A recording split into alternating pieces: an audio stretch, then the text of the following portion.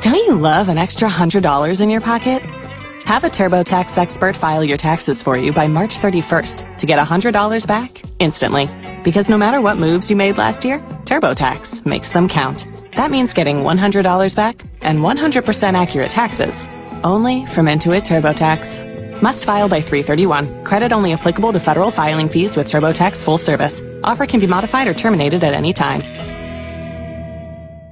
I love the smell of napalm in the morning. This is where the fun begins. I don't want them to gain another yard. 620 CKRM is proud to be your official voice of the Saskatchewan Roughriders and your home for the hottest sports show anywhere. It's a new era for sports talk in Saskatchewan. Welcome to the Sports Cage with your host, Michael Ball. And we're out of the cage today, but we're in a party zone. It's Riderville, day number 1 as the team rooms are opening up, and I can guess we can officially say that Grey Cup 109 is underway in terms of the party aspect. This show is brought to you by our good friends at spreads.ca. Sign up using the code CKRM and you get a bunch of promotional offers. If you want to text us and be interactive, please do so on the Capital Ford Lincoln text line at the corner of Rochdale and Pasqua. That number is 936-6262. And our guests, when they join us on the hotline, it's presented by Western Pizza. To my broadcast right is the color commentator on the BC Lions radio network and one of my favorite guys in the CFL, Julio Caravana. I like you so much, I'm going to have a proper intro for you. How do you feel about this? This is something else for me. Yeah. This is quite a treat. Yeah, well, he's the godfather of football. You know what happens when you're the godfather, right? It means you're old.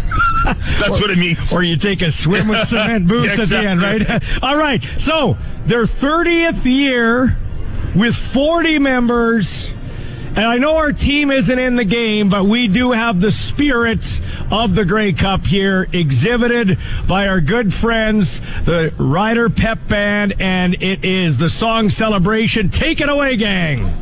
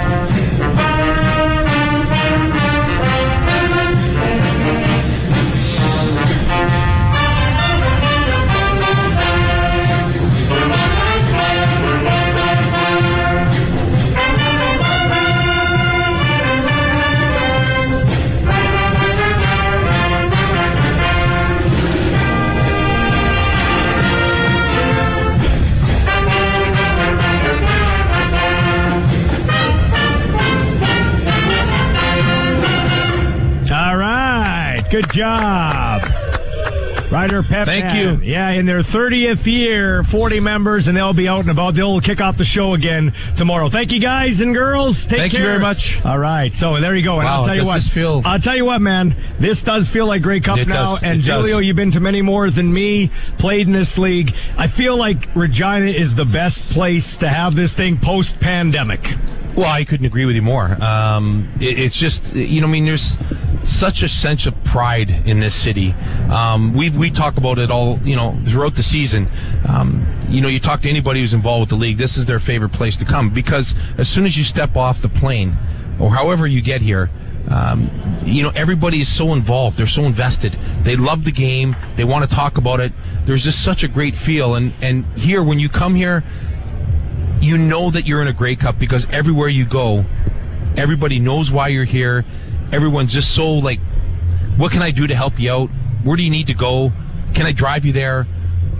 And then when you get to some of these events, everybody you run into is just, they want to celebrate and have a good time and know where you're from. And it's just, you know what I want to do one year? Ballsy, I want to do this. I want to come here, not make a hotel reservation. I don't want to Airbnb. I want to put out an ad and say, hey, listen, has someone got a room for rent? You're going to stay at my house. I know, but you know what I mean? Like, that to me, that would be the ultimate, because people here would open up their homes. You'd have dinner with them. They just, that's what it's all about. I'm meeting a fan from Moose Jaw on Saturday. He's coming down. He said, I'm not a weirdo. He said, his name's Ryan Douglas. He listens to the show. Me and my girlfriend want to come down and take in the festivities, but we couldn't think of a better thing to do than go for a couple of drinks with the voice of the Saskatchewan Roughriders. Never met the dude in my life. Cool. He does listen to the show. So I said, okay, after my son plays his college game, I'll be done watching it. I'll meet you somewhere, and we'll go for a couple of drinks. That's what it's all about. That's what it's all about. This is to me, this is just a great piece of Canadiana. Yeah. And anybody that hasn't been to one of these, you need to go. I mean, obviously every city does a good job. Of course they do. But here it's just a little different. So, tip of the cap to your owner, Amar Doman. We've talked about him being on the show regularly, but I mean, this guy has gone above and beyond. 30,000 people at the game. Let's be honest. Football was dead in Vancouver. Football was dead. He basically created a party. He threw a concert. There was a football game after to start the season. Yeah, the attendance wasn't huge, but it was good. Yeah. It was healthy. People are watching now. Ratings are up, and then a kick in the groin. Looks like Nathan Rourke's gone. How's the organization feeling about that? That's a two-parter. Okay, yeah. So first off, what he was able to do was he put his money where his mouth is. Most importantly, yes, because what he was doing is he was subsidizing the food. He was making drink specials affordable so that the fans could get excited about coming down there and just not feeling like you paid $500 for 4 tickets and like you got soaked. Exactly. So here he is subsidizing some of that to make the experience better, and that is one of the overwhelming things that I heard from most of the friends and people that I know that went to games. I went with my family of 4. I ate, I parked, and under $150. Like, come on, are you kidding me? Like, that's what it's all about. Here's what I hear in Vancouver. Oh, it's not. Soccer's overtaken it. Has soccer overtaken football? No, it has not. Whoever's told you that is, dipping into the fireball, I think. I mean, it hasn't. And here's the other part is you talk about, it's the correlation of putting a great fan experience together and also having a great football experience. Yeah. And so that's also what's changed in Vancouver is there's no denying what Nathan Rourke did for this franchise. Those first 9 games were as electrifying as I've seen any year that I've done. Reminded me of the Roy DeWalt, Mervyn Fernandez. It was that kind of excitement, right? Yeah, and so when you have that level of excitement married with a great off-field experience, then that's when you have magic, right? And I think what it just proved to everybody was that there are fans in Vancouver. They will come, but it has to be a good product, and it has to be a competitive product, and that's the challenge that every single team has. I feel like it could work in Toronto if they put an effort in, because they had 21,000 there. So what does that tell you? And it wasn't a fake 21,000 either. Yeah, you're absolutely right. And so there are fans out there, and Amar has said it. You sometimes are going to lose a little bit in the beginning as far as like your money, because you got to invest. Oh, he's losing money. But you got to invest in that, right? Yes. I coach at the high school level, and what he has done getting high school kids to the football games is extraordinary. But now my high school team, the majority of kids, they're at every game. Right? And not only are they at every game, you can get season tickets for cheap. And so as a family, you're saying, hey, this is, if my kid's if they're that interested, I'm gonna invest in that, because there's not very many places that you're gonna go for 9 games and you can go for under $200 season tickets. It's messaging, though. We have to be on the same page. These are world-class athletes. This is the most storied football league in all of professional football, and it is the second best football league in the world. That is stood the test of time. So we can't, I don't like the comparison with the NFL. I had this conversation yesterday with somebody, Baldy. Yeah. And by the way, we met up yesterday. Yeah, it was great. We talked for about good 2.5 hours yesterday. Best time I had. I was happy. Awesome. But I that's another thing I don't like is people when they say, well, listen, can we please stop? They're 2 different games. And it's great. Both are great. They're great. You want to watch it? Yeah. That's fantastic. Yeah. But it's the player is different. The rules are different. The strategy is different. They're just different games. So accept it for what it is. They're both I can't. It just drives me crazy when see about that mother the second. You don't know what you're talking about. Yes. So, I've said this. If you put an extra 0 behind Brian Burnham's contract, or Geno Lewis, or Keon Hatcher, all of a sudden people are like, he goes from 80,000 to 800,000. Ooh, this guy must be pretty good. Ooh, he must be pretty good. That's exactly right. It's totally true. That's exactly right. It actually drives me nuts. No, you know what? BC Lions are always my. Your second favorite. They've always been my second favorite team. Always, from the unis to everything. I remember the first football game I ever went to would have been 1982 live. Walking up the steps at Old Taylor Field, and it's dingy and dark as you come up the ramp, and then you come up the steps and there's the light, and there's who'd have been the court. There's Huffnagel and Barnes, and then over there's DeWalt and Pankratz and all, and you're like the orange and wow, this is awesome. That was exactly the same for me at Old Exhibition Stadium in Toronto when I used to see Conrad Holloway and Joe Barnes and Terry Greer. All those great players. And you're right, when you're a kid and you have that kind of experience, hey, I remember going to Exhibition Stadium, there'd be 50,000 people there to watch an Argos game. So it's it's there. I really truly believe the fans are there. And Vancouver and now Toronto, if they can get it turned around, and it looks like they've done what they needed to do with the football team. And arguably, you could say the best fan base in the CFL this year is not the Riders, no disrespect, not the Blue Bombers.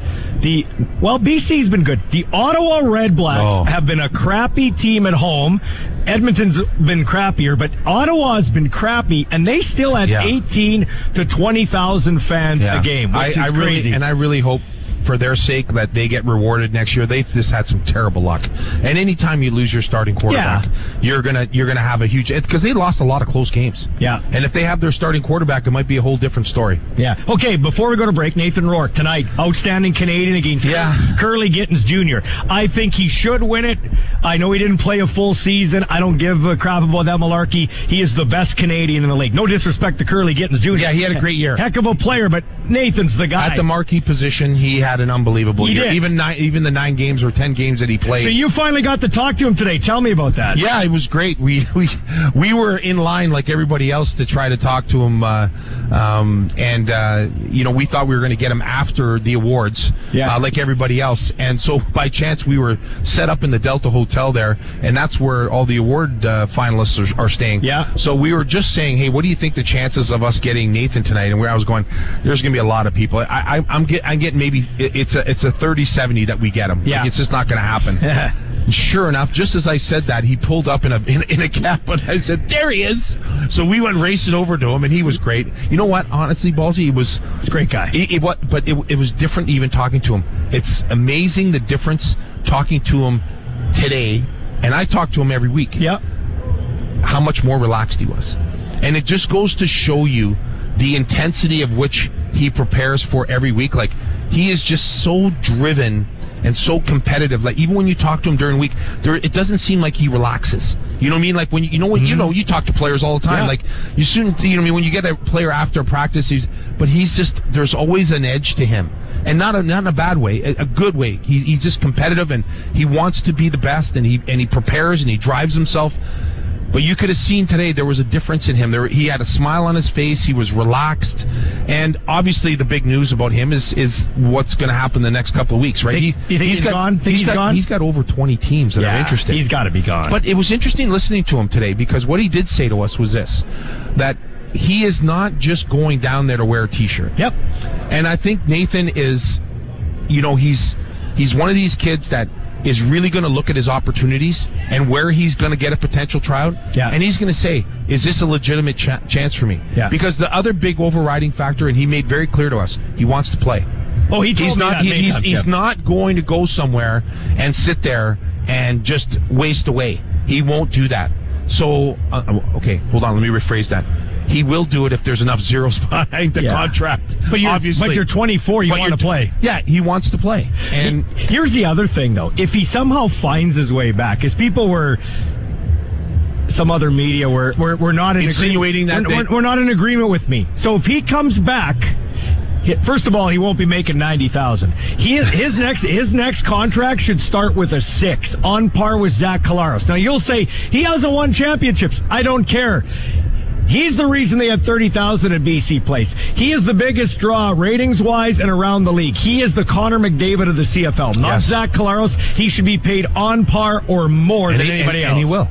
Yeah. And he will. Well, people were saying he shouldn't because he hasn't earned it yet. Hey, there's a lot of guys that get contracts based on a year, and we'll find out. But what he does, I would be shocked if that's a fluke. So do you think it's a coin flip he's back, or do you think it's more likely he's not back? You know what? That's a hard question. I really think, Ballsy, that he's going to really weigh the offers that he gets and the situation that he's going to be in. He's going to. I mean, that's all you can do, right? Because I think he does find being the face of the league an attractive thing. Oh, and let's make no bones about, like, Amar Doman is not going to let him walk without some type of a big offer, right? He knows that's going to be said. But I think a lot of what drives him is his past experience. I don't know, we've talked about this, his experience that he went down to the New York Giants. Yeah. And when he went down there, he thought that he was going to try out as a quarterback. And he went down there for the minicamp right after the draft. And so what he said to himself was, hey, listen, they gave him a tour of the facility, and he thought, hey, I'm going to go introduce myself to the quarterback coach. I'm going to go find him. I'm going to spend the next 3 or 4 days with him. Yeah. So he seeks out the quarterback coach. I forget what his name was. And he said, so he said, hey, I'm Nathan Rourke. I'm going to be working with you for the next 3 or 4 days. Just thought I'd come up and introduce myself. He goes, hey, yeah, you're the kid from Ohio, right? And he goes, yeah. He goes, hey, by the way, we had a personnel meeting this morning. You're going to be playing receiver. So you need to go talk to such and such. And he was just like, what? Like, he was so disappointed and just thought, here he was, and he stuck it out. He ran receiver routes for 4 days. They ran him into the ground, he said.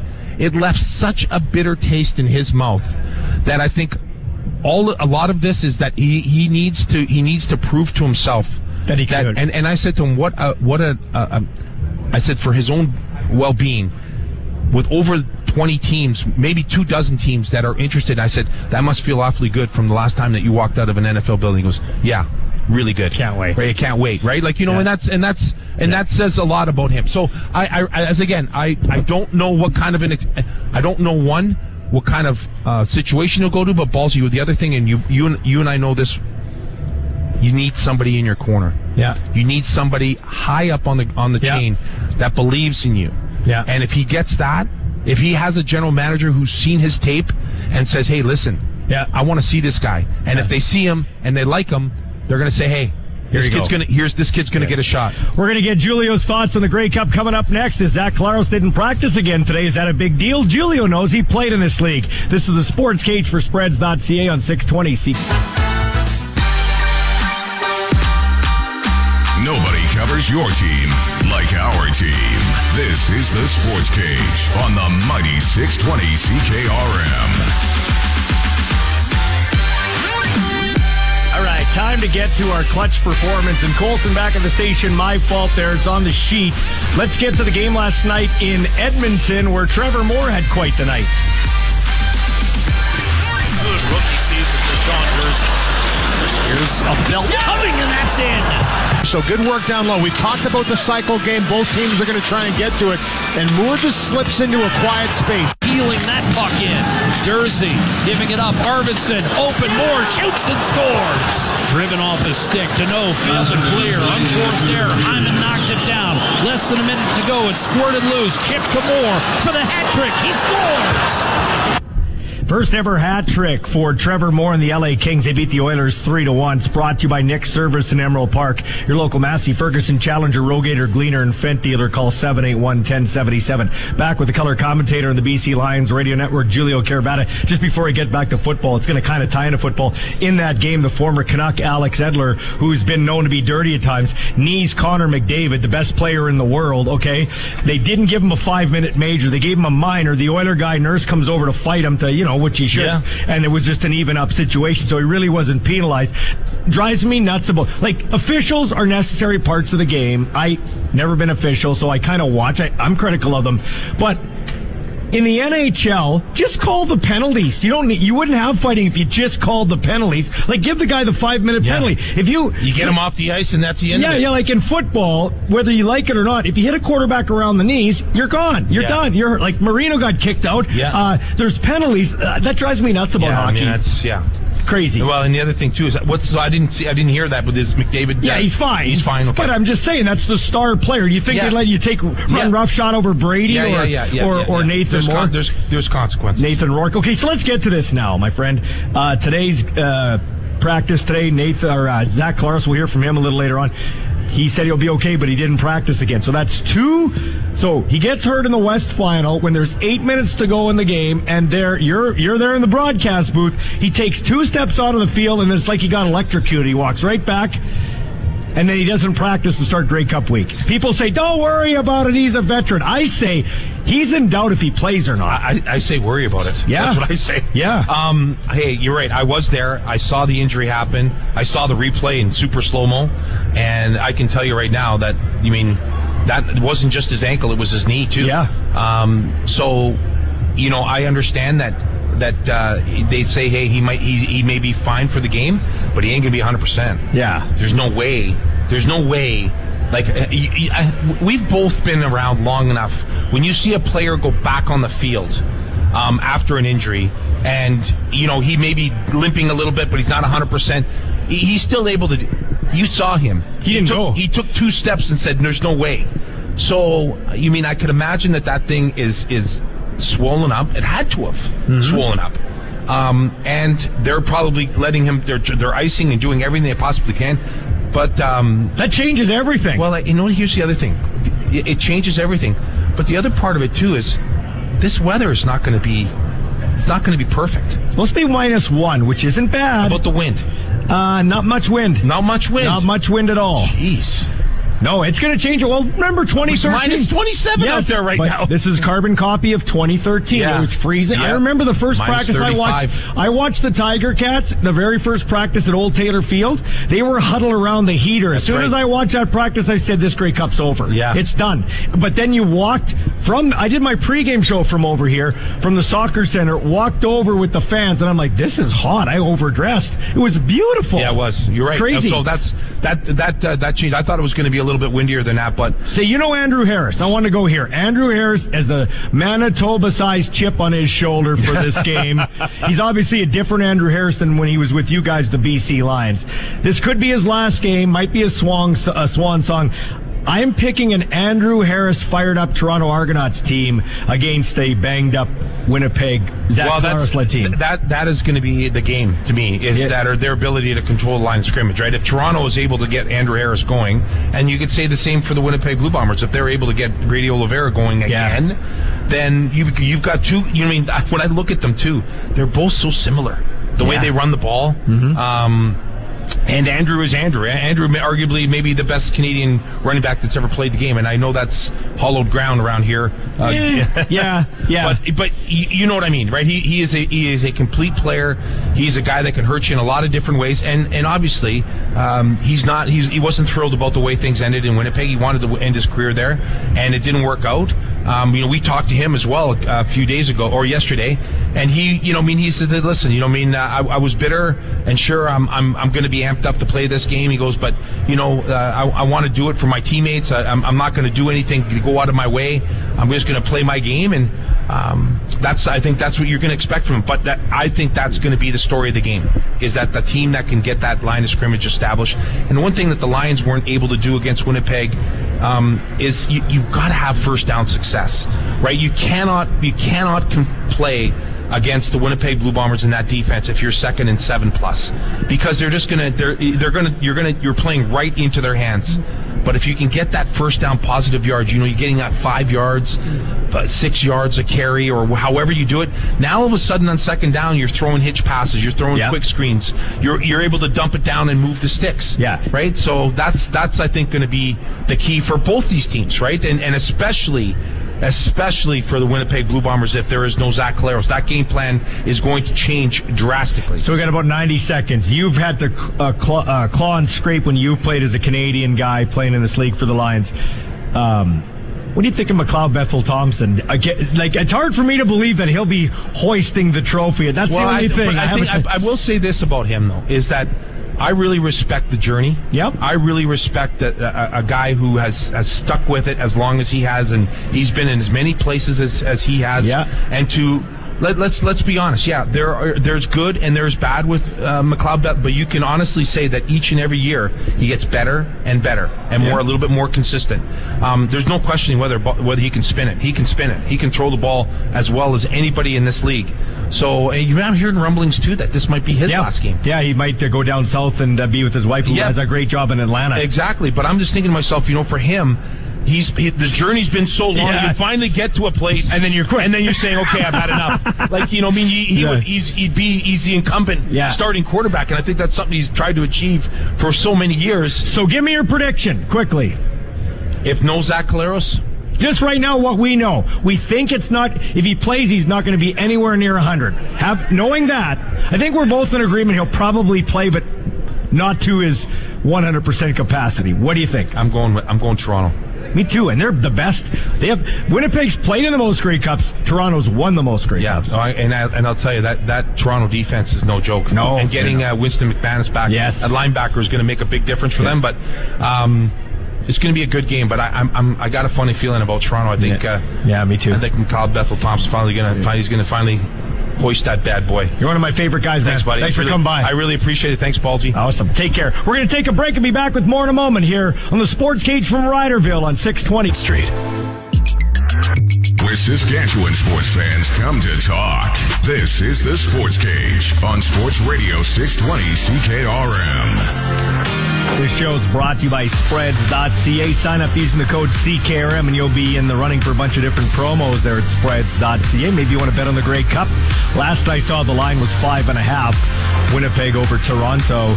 Bombers trying to win their third straight Grey Cup.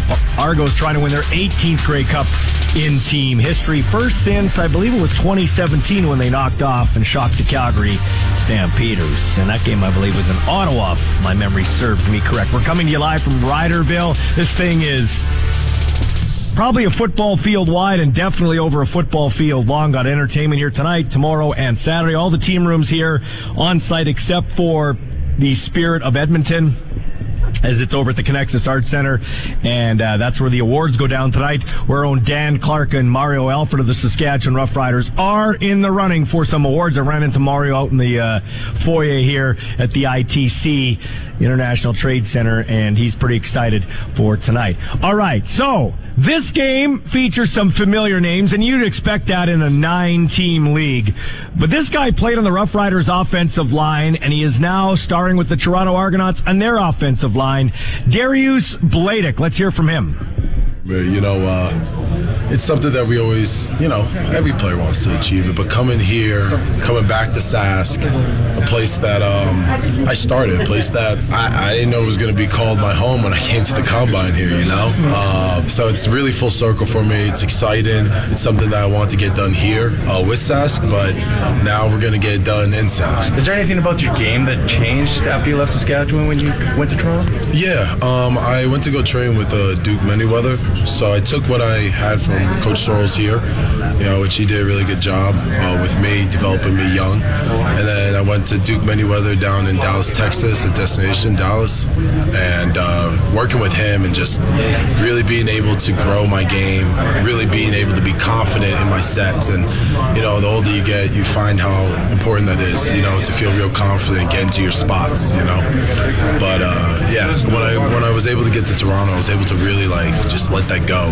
be able to take that next step and really grow into whoever I am now, One thing that Jeremy O'Day said this year, that offensive linemen, especially interior, get really better with age. The back end of their careers are really successful. Do you feel that, that interior linemen get better as the years go on?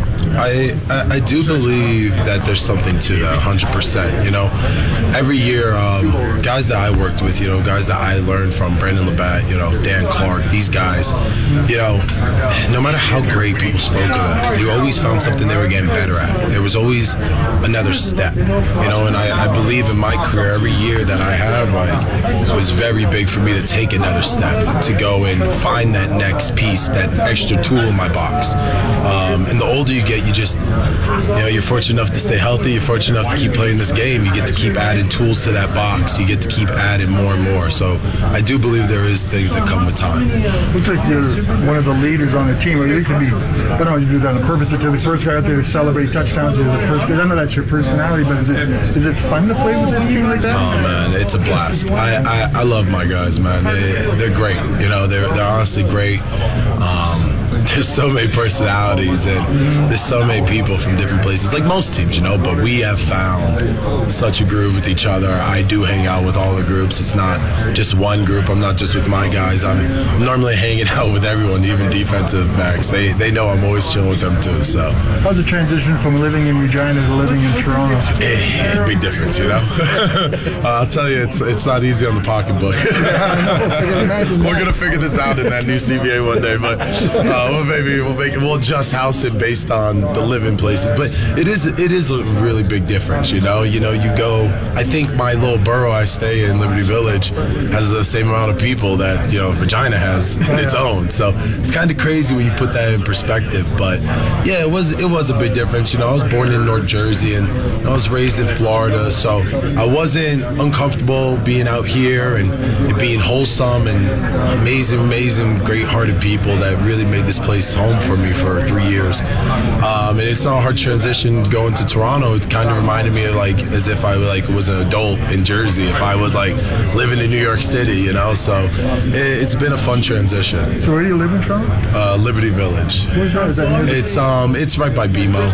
Okay. It's the little borough right by BMO. I know. Do you ever watch Pat Neufeld play? Do you ever study his game? I have watched him. I've always I've heard about Patty since I've been here, when Blue and Dan spoke about him when he played here. So I was always someone that looked at his game, always a fan of his game. He's a hell of a player.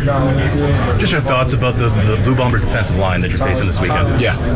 Just your opinion of them, I guess. Consistent. Hard work, and I think their defense as a whole worked very well together, hence why they've been able to come to back-to-back Grey Cups, hence why they've been able to stay successful. Respectfully, they got some good guys over there, but whoever lines up in front of us, it's not really about the individual. We're ready to go in our minds. Do you feel the key for your offense is the balance, that you can attack teams both on the ground and for the air? Yeah, I think that there's a strong respect that you have to have for both. I believe in our guys that we have, and we have some hell of guys on the edge there. We got a great quarterback, and you guys know in the backfield we got a two-headed monster right now that I'm excited to block for them. It's a good time, and thankful to be out here and be able to do it one more time. Yeah, with a team that's pinball's the face of the organization, but your running backs are a couple wrecking balls, as he said. So that must be fun as an offensive lineman to have a couple wrecking balls there. Man, it's a high. It's a high. It's as soon as you get going, and you just see them, you know that there's going to be a fight. The contact is just the initial start. Most of the times you think the contact is all right, tackle. No, we're going to be rolling, and those guys work really, really hard, and it's just our offensive line we pick off of that. We feed off of them boys, knowing that they're gonna not stop. They're gonna run through. I know it's cliche, but you think this game's going to come down to the battle of the line of scrimmage? I believe that thoroughly. Yes, I think that. Yeah, but I think all these big games, especially in this type of weather, it's gonna come down to who can protect and who can get to the quarterback. So yeah, down to the trenches. And it will come down to the trenches, and Darius Bladek, the former Rough Rider, will play a big role blocking for Andrew Harris and A.J. Ouellette, who are the two-headed monster that he referred to in the backfield. All right, so you heard him reference Neufeld. Patrick Neufeld, Regina boy, was part of the Rough Riders, but was sent to the Winnipeg Blue Bombers in that Alex Hall trade just before the 2013 Grey Cup run. So he missed out on winning a Grey Cup on home turf with the Rough Riders, but has since done pretty well for himself, all-star, and he is on the Winnipeg Blue Bombers juggernaut offensive line, about to on the verge of maybe getting to the podium once again and hoisting the Grey Cup for the third straight time in a row. First time a team would do that 3 years in a row since the 1978-82 Edmonton Eskimos. Now, we caught up with Patrick Neufeld. I just want to say I edited this audio up the best I could. Our only chance getting a hold of him, we had a little issues from the technical side on the league end, but this is the best we could do. Here's Patrick Neufeld. It's just the next man up mentality. We trust everyone on this team and on the offense, and whoever's going to be back there is going to do the right job for us. So, we've had a long season so far, and whoever's back there is going to do the job for us. You obviously have a lot of faith in Drew and Dakota for what they've been able to do this season. But, do you have concern when it's possible, when Zach's not there? Is it something that you have to take into consideration as being a possibility that he wouldn't play? I'm not worried about ifs and buts. It's on game day. Whoever's going to line up at quarterback, that's who we're protecting for. So, knowing that you're not a doctor, Patrick, I'm wondering how confident you are that Zach's going to be under center. He's going to do the right things to do to get back there. You've dealt with this situation before, whether it was Matt Nichols before, Estrella Dane injured. You've dealt with key players having key injuries. How much of that experience and the next man up mentality that you mentioned plays into these kind of situations, regardless of whether Zach's going to be there? I think that's exactly it. We've been through a lot of these different situations before, and I think we've handled it really well. So, we can rely on that previous experience to get us through whatever's going to happen. You mentioned that Zach's going to do the right thing. What have you seen from him with your time, through your time with him, that gives you that confidence knowing he's going to do whatever he can, to be honest? He just always puts his teammates first, so he's always going to prepare to make sure that he's ready for us as teammates, and he puts in a ton of work, whether it's in the film room, the therapy room, in the gym. He's always making sure he's ready to roll. So we have 100% trust in him and what his process is. There's no secrets with our offense. Everyone knows what's going to happen, and especially those quarterbacks. All three of those guys are extremely tight, and they talk a whole lot. So I think that knowledge is disseminated pretty evenly, and I think everyone's on the same page. What does it mean to be back in Regina for Grey Cup? Kind of, for me, it's kind of come full circle, starting my football career here, playing at the Old Mosaic and playing at Luther College High School. So it's pretty exciting for me on a personal note to be back here for a Grey Cup week. Did you get a chance to reflect this week on certain people who have helped you from the city get to where you are today? My old high school coach, Jerry Harris, was just texting me the other day, and I still keep in contact with him, so it was cool for him to reach out and still follow my career, which was pretty special. So him and I have a long-lasting relationship, so he's one for sure. You know what happened in 13? You got traded before they got to the Grey Cup. Does this kind of make up for that, or how do you look back on that 13 years? We've had some success in the past, and I've spoken about it before, about that 2013 year where it was tough at the time. That is Patrick Neufeld, Luther Lion, Regina boy, now Winnipeg Blue Bomber, playing in front of friends and family on home turf for a Grey Cup 9 years after he was dealt from the Riders before they won it here against Hamilton on November 24th. 2013. By the way, this is a big day in the history of the Riders. One good, one bad.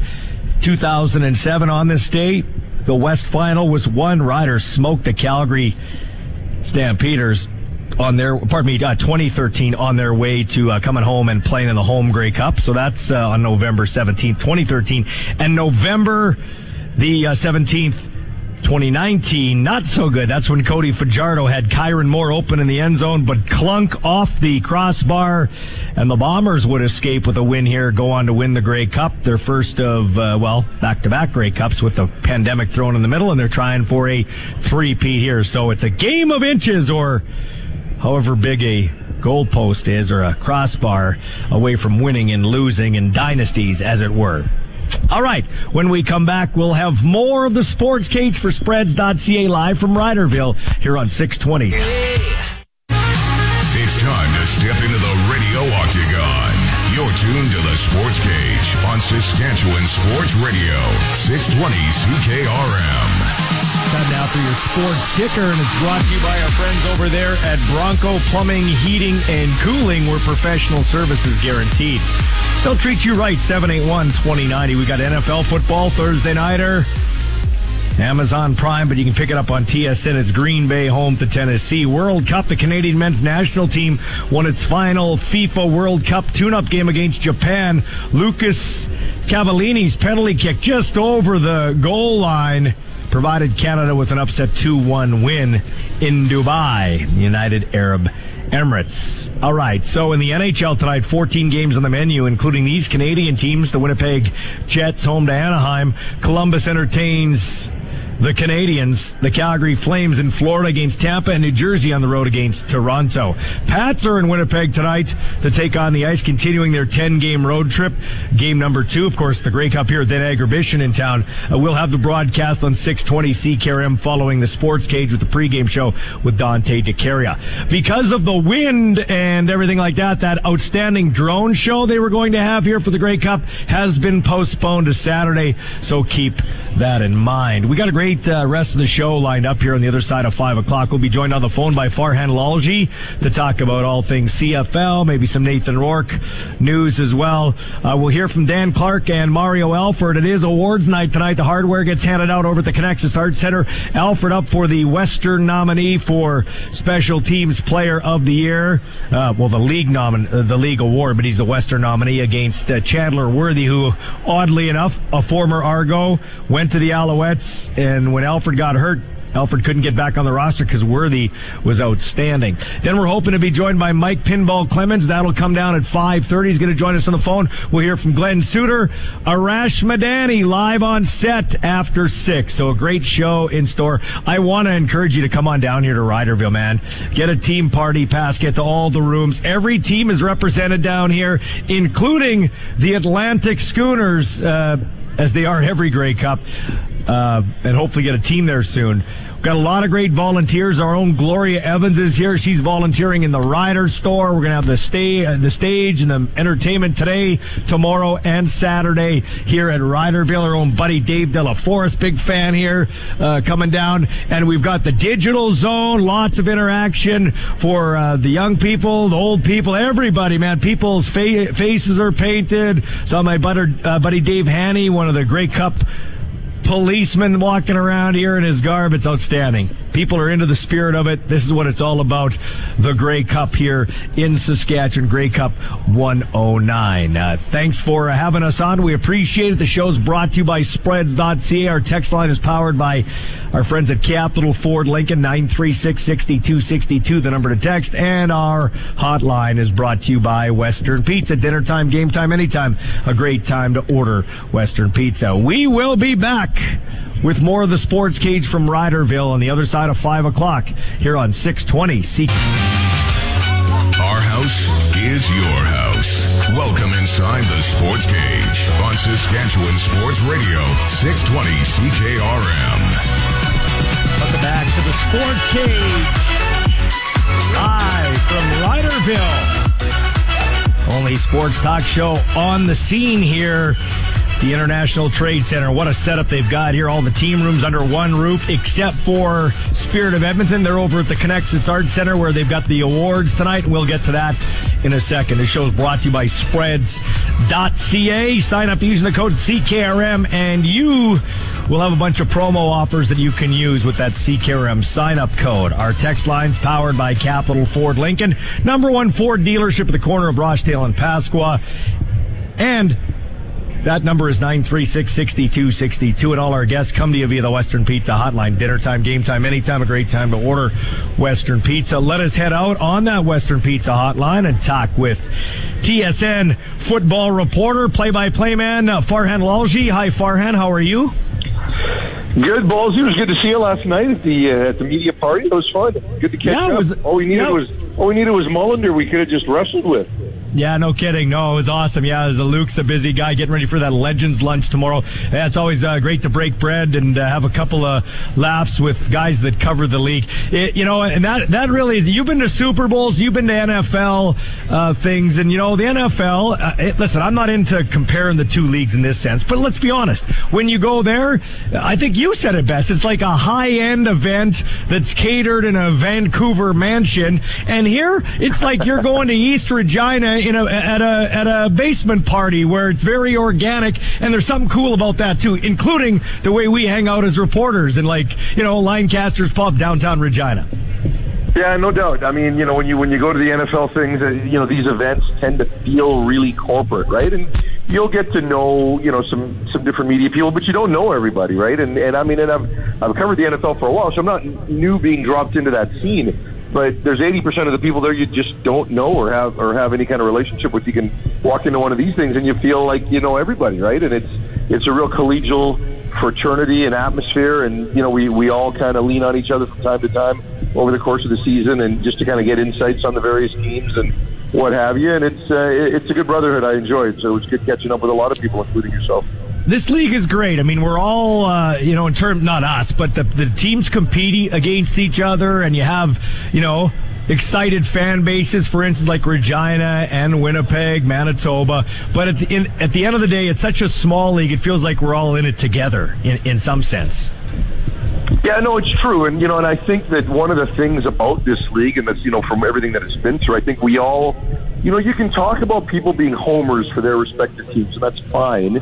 But I think generally we're all homers of the league, right? Mm-hmm. And, so when you get like a Nathan Rourke story or whatever, like everybody kind of gets invested, and, and you certainly come to Grey Cup and everybody wants it to succeed regardless of who's in the game and what cities are there, right? You just want the events to go well. You want just the entirety of Grey Cup week and all of it to be like that. So I think that's kind of an extension of what you're talking about. So it's bittersweet, this Nathan Rourke thing. We'll get into the game in a second, Farhan. But, I mean, listen, we want the kid to succeed. He's an outstanding young man. He had a great 9 games here, and he's going to get a chance to go back to the NFL and not train as a receiver, but get a chance to work out as a quarterback. But it is kind of bittersweet for the Lions because Amar Doman put a lot of sweat equity and money into this thing. But now Nathan Rourke is I don't want to say he's good as gone, but a pretty good chance that many teams are interested in looking at him. Yeah, no, I tend to agree. I mean, as a guy that's been so close to that market and that franchise, I wanted to see the market do well. It wasn't necessarily being a Lions cheerleader. It was when the 30,000 people show up and there's success for the franchise. I think that's a good thing for the entire league. So when I look at it, it's absolutely bittersweet. It's the right way to describe it. And I think everyone's going to be cheering for him in BC, even if they're upset that he's gone. And I do think he's got a real high probability of getting signed, right? Because when you've got that many teams interested, as you say, and I think, that's more than 24 teams inquiring. That doesn't mean all those teams want to bring him in. And some who do want to bring him in will be scared off by the injury. That's just reality. But I would expect him to get 8 to 10 in-person tryouts. And from that, I think 1 or 2 teams are going to be the right situation that want to sign him, right?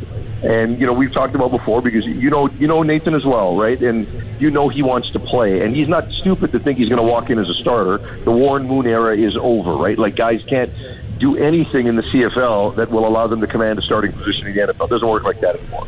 So his best case, as I've outlined many times, is, get as clear a path as possible, a realistic shot as possible to a number 2 job, right? And so Farhan, let me stop you because we were talking about this off the air and you explained it pretty well. So do it for my listeners here. So give me a couple of examples, and you don't have any inside knowledge. We're just speculating here. Yeah. But give me a couple of examples of where you could see him landing, where it might make sense for him and the team. Yeah, and so it's easy for people to look at the bottom of the NFL the standings, and say that's where he should go. He should go to New Orleans, or he should go to Houston. That's not where he should go. He needs to go where there's a mid-level starter, and where there's no pressure to draft a quarterback. So you look at a situation like Seattle. So Seattle's got Geno Smith, and Geno Smith's having a fantastic year. Many people thought he was just a stopgap to next year's draft class, which was so much better than last year's draft class. Well, Geno Smith has played so well, and everybody in that locker room is so in love with him, the club is going to start looking at extending him. So if you wind up extending Geno Smith for, let's say, 3 years on a $20 million a year deal or whatever that happens to be, you know now you're not drafting a guy in the upcoming draft. So it's a perfect situation for a guy like Nathan Rourke to roll in as a backup. The Denver Broncos aren't looking at a quarterback in the draft next year. Perfect situation for Nathan Rourke to go into. Daniel Jones probably has to get extended in New York, right? He's done just enough, and he's young enough that they're not going to draft the guy, right? You don't want to go to a place like Tampa. Tampa's got to draft a guy, right? The Packers, what are they going to do with Jordan Love, right? You don't want to go to a place where there's been somebody in the last couple of years, or even at Kansas City where Patrick Mahomes is so young that you're so reliant on an injury to a guy like him or Josh Allen. So think about those situations where they don't have a ton of name value all the way through the roster, and that they don't have places or a pressure to draft a quarterback, right? And that you also know that the coach isn't on the hot seat. You got a coach that's got some equity, that he's got a couple of years to struggle. He's not like on the last year where if it doesn't work out, he's going to be out, right? So all those situations, because you don't want to go to a place, you invest for a year, and then there's a coaching change in the offseason, and now you're hooked, right? So there's a few of those types of things that may line itself up for him, and and I think there's enough interest from even some of those teams that we've mentioned. I've had a chance to talk to some of the scouts in some of those places, and I think there's, the term that was used to both myself and Dave Naylor talking to different NFL people was there's a strong market for Nathan right now. And I thought it was strong before he got hurt. I thought it had muted a little bit, not eliminated, but just that it was down a bit. I'm surprised it's as strong as it is, but good for him. Yeah, it is good for him. Farhan Lalji joining us here from TSN, their outstanding sideline reporter, panelist, and of course does some play-by-play as well. All right, so this game, 5.5 last I saw, Winnipeg was the favorite to win their third Grey Cup. But this Zach Collaros thing, he didn't practice again today. Now, you know the game coaching for such a long time, and your son's a football player, so you know more than just an average reporter. But is this a bigger deal than maybe what Winnipeg's making here? I kind of feel like it is. Well, look, I don't think the practice part's a big deal. I truly don't. And, if it was the levels that you and I are used to being involved in, then, yeah, it would be, but not at this level, because they've put in, training camp included, like 24 weeks here, right? He knows what he needs to know, right? The game plan is what it is. He's hoping to practice tomorrow. But Zach's the type of guy that could, have a couple of tosses in a pregame warm-up at this stage of the season and be fine. So what's the state of the injury? They're certainly minimizing that. Everyone's saying he's 100% going to play. I don't think they would lie to that degree, and try to mislead to do whatever. But I think he's going to be limited. Yeah, right? Look, the one thing that Zach has shown us, because when he first tore his ACL in Hamilton, he was such an athletic quarterback before that. Now he has this situation. Then he is worried about concussions. So throughout all that time, he's not running. He's not escaping. He's not extending. Well, the last year and a half, he's really brought that back to his game, and he's extending. And when they get off platform, no team in the Canadian Football League is as good as playing that way when they're off platform, right? And not saying like that Rourke isn't as good, but just in terms of how that offense always seems to explode when he does it, right? Dalton Schoen always gets open, right? Guys like that always get open for Winnipeg. So I think the not having the ability to extend is going to be a problem. Do I think it's enough of a problem to prevent them from winning? I don't, but I do think he's going to have a challenging time to stay alive, and that makes it easier for Toronto to attempt to defend him and create a defensive game plan around that. And they've got a great defense, Farhan, and they can turn the football over. I think that's the key to victory for them. They've got to, maybe have a couple of short fields where they can force a turnover or two and, help their offense out that way.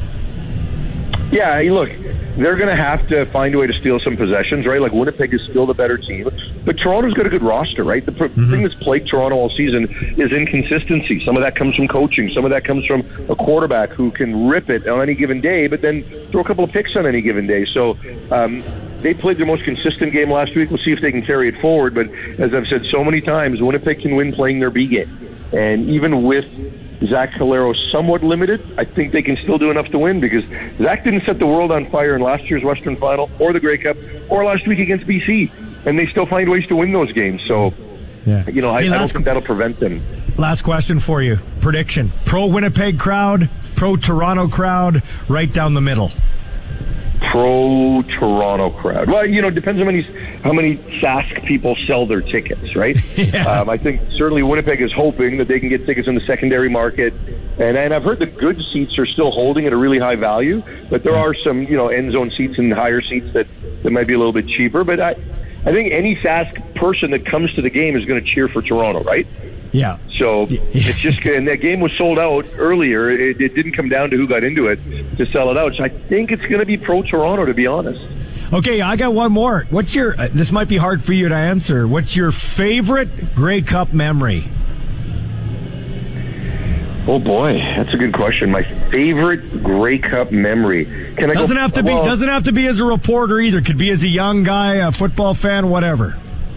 Oh, then it was Louis making the kick in '94 against Baltimore, with the entire country cheering for the Lions because they didn't want Baltimore to win, and they did win the following year. But yeah, for sure, as a kid, it was, in terms of games I've attended, and I wasn't a kid then. Actually, that was my first year as a journalist back in 1994.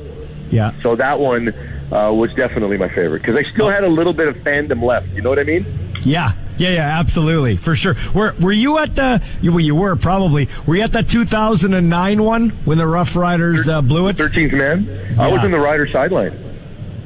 Oh, yeah, I was in the Rider sideline. So, and I was thinking that, and it wasn't my favorite. It was my most memorable, but it wasn't my favorite because you just hated to see all of that happen to all those guys. There were a lot of guys on that team that I knew really well, and just to see them go through that and have that victory and have it torn away from them by something like that was tough to watch, right? It was, you know, it was like the devastation was worse than the celebration. So that was tough for sure. That went from wedding to funeral in about 10 seconds, didn't it? Oh my goodness, did it ever? And the Lapo slamming of the headset will go down in infamy. Yeah, no kidding. Hey, Farhan, thanks for your time. Nice to see you last night. Enjoy the rest of the week, okay? Yeah, hopefully we'll see you in the next couple of days. I'm sure we will, bud. Oh yeah, for sure, absolutely. Farhan Lalji from TSN, who's joined us all here, and we're happy about that. When we come back, we'll hear from a couple of Rough Riders up for awards tonight, Dan Clark and Mario Alford. It's the Sports Cage for Spreads.ca, live from Riderville on 620 CK. We're talking sports on your way home. This is the Sports Cage on Sports Radio 620 CKRM. Welcome back to Grey Cup 109 coverage on 620 CKRM, brought to you by our good friends at Spreads.ca. We're hoping to hear from Pinball Clemens in a few minutes. Glenn Suter and Arash Madani before the show is wrapped up. If you're coming in here, make sure you grab one of our Grey Cup Festival lanyards. Got our CKRM logo on it, our sister station, The Wolf, and our other sister station, Play 92 logo at the bottom. It's a really nice memento, and on the back, it's got a list of all the events for you. So you can have the app, but you can also have this. Got some great entertainment here all night tonight, tomorrow. Yeah, you can grab some. Go ahead, grab one. They're free. They're free. Nothing. They say nothing is free, but that is free. Okay? Yeah, so anyway, we've got a couple of Rough Riders up for awards tonight over at the Connexus Art Centers. They hand out the CFL hardware. The Jake Godar Award, Memorial Award, former Commissioner Jake Godar. It is meant to honor the CFL player that represents what the military brings, which would be perseverance, courage, supporting and propping up your community. And Dan Clark is in there running, the great longtime Rough Riders center. Let's hear from him. I look back on how long I've been with the Rough Riders and how long I've been with the CFL. It would mean a lot. I think it's accumulated over my years of playing with the club and representing, you know, not only the Rough Riders but the CFL, and would possibly make a local kid's dream come true. Especially for it to happen in your hometown. Yeah, you think about it, you know what, being from Saskatchewan and having the province give me everything as a kid to allow me to succeed and put me in the place that I am today, it has absolutely propelled me to where I am at, and the ability that I hopefully can inspire one or two youth in our province that they can dream big and become, you know, a possibility of who I am today. Have you seen examples of that? As active as you are in the community, all the people you've interacted with, have you seen that happen? Well, you look at Zer in BC. I definitely noticed him as a kid. Unfortunately, when we'd have to go to appearances, I'd tell him to duck down because he's so much taller than me. But now he's with the BC Lions. You look at a lot of the Rams guys that have played and come through. You look at guys like Levi Steinhauer that have been in our organization, and now you have Logan Furlans that come from the exact same program and have that ability to transpire into our territorial exam program through the CFL.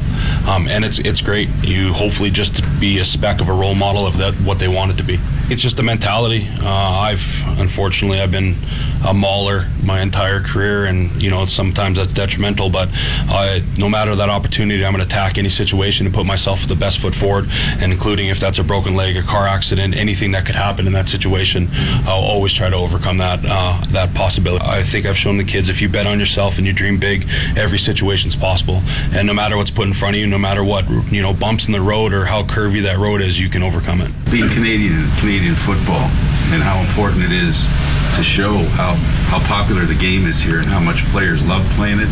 Yeah, you look at the CFL. I've got a 4-year-old son in 10 days that puts on football gloves every day and throws a football for at least 2 hours. Up for him to play middle linebacker, but I got a little center in the making. And if we continue down the road that we are, we will continue to make every Canadian kid's dream come true, and that's playing the CFL. What's this week like for you? There's so many... I hate it. It sucks. You kidding me? We're supposed to be playing in our own stadium, but unfortunately the season didn't go the way that it should have went for us, and it's about regrouping, and I believe our organization has done a tremendous job, from the footprint in the Real District to our organization, and putting best foot forward, with us not being in it, and it's going to put on one of the best Grey Cups that can happen. Welcome back to Riderville. Got a couple of texts. This from TC in Medicine Hat. Good Rider fan drives in for the games. Ballsy disappointed with O'Day and the Riders at 6-12. Let's go Argos. I agree. Let's go Argos. This from Jack. Dan Clark's anchored the worst offensive line in the league for the last 2 seasons. Quit pretending like he's something special. Jack, just because he's anchored that offensive line doesn't mean he's the problem. Is he the Dan Clark from 4 years ago? Of course not. Father Time catches us all. But he is special. He grinded from the Regina Thunder. They were trying to cut him for years, and he kept coming back. He kept coming back. When he was at the peak of his career, he signed a favorable deal for the team to stay here, taking less money, and didn't take the Edmonton offer, and he's been great in the community. So, no, I disagree with you, Jack. He is special. That might be, and no disrespect. Well, yes, I am disrespecting you a bit, Jack. I appreciate you listening, but that's the dumb text of the day right there at 936-6262. When we, actually, first off, let's get to Mario Alford before we go to a break. A guy that got a new contract, and he's up for the big award tonight, the Special Teams Player of the Year. Oh, man, I'm excited to be back, man, and it was a lot of back and forth, and we finally got it done, so I'm happy to be back in Rider Nation. The fans, man, we play for them, so just give them a show, and I think we got the best fan base in the league. So, Dickie and Coach Majura, their scheme for me, I think it worked perfect for my style of play. So I like the way they draw up the game plan, and we discuss it during the week, and we make it happen. It means a lot, man, and I don't too much go into all that. I let the fans and the spectators, all that, dictate all that stuff. So I know my worth. I know what I can do. So, but I'm excited to be nominated. So, what was it that made the contract come together so quickly after the season? Did they approach you? Did you say to them, "I want to be back," or what was the whole? No, they approached me. They drew up an offer with my agent, and we kept countering offer, and you know how it goes, especially when you know what you deserve. So we came back with a number, and we got it done. So we met at the end. Did this just feel like a comfortable place right away? And if so, what made it so? Like I said, like I just told him, I think it's more so the scheme, how they game plan and how they draw stuff up for me. And like I said, we discussed the game plan at the beginning of the week to know our opponent and how we're gonna run things. So they real good at that, and they have me involved in everything. They they say, Mario, do what you think about this. So I have a lot of say-so in that stuff, too. I should have phrased that better. I was referring to kind of Saskatchewan in general. Did you just feel like this was a really good place in terms of community? Yeah, for sure. I mean, I heard a lot of great things out here. It's a great football environment, as everybody knows, so I love it out here. Are you hoping that, your fellow free agents for the Riders follow your suit and resign? And, did you feel that you had to take an initiative to sign quickly that others will follow suit? I wouldn't say have initially to sign here quickly, but, they offer me, and, when you got a good deal, you got a good deal. So I just think that, it met our standards, me and my agent, and it was right, and we went with it, and I wanted to play here, so. You're up for Special Teams Player of the Year, but are you hoping that you're going to be playing more offense in 2023? Well, that's my hopes. It just depends on who the old coordinator is and stuff like that. We'll see. I really don't know too much on that stuff, so we'll see when that time comes. Our stadium is rocking, it's nice, and I just think it's a fun place to play. Is this week sort of bittersweet for you? Because obviously you're up for this big award. It's a huge honor. But there's two teams that aren't the Riders playing in your stadium right now. Yeah, it is bittersweet. We hope to be here just because we playing at home, but what happened? We got to rebuild, so we just gonna take it as a loss and kind of regain and refocus from here. And no matter what happened, we want to come back stronger next year. So, what do the Riders have to do to be in this game next year? Man, we just got to win games. Point blank. Period. Just win. You had the 4 touchdowns, but you didn't play a full season. And you wondered, man, if I play 18 games, what's possible here? Yeah, man. It's unfortunate. My past couple years, I was hurt, so really didn't get to show the league what I could do in a full 18-game season. So out of them 13 games, I'm very happy with myself what I did. So I just want to try to stay healthy. You can't control injuries, but once I'm healthy, I feel like I'm 83. Follow us on Twitter and Facebook at Sports Cage. Now back to the action on Sports Radio 620 CKRM. All right, welcome back to Riderville. The party getting fired up here. Grey Cup 109, Argos and the Blue Bombers. Our team's not in it, but we are still the heartland of football in the CFL.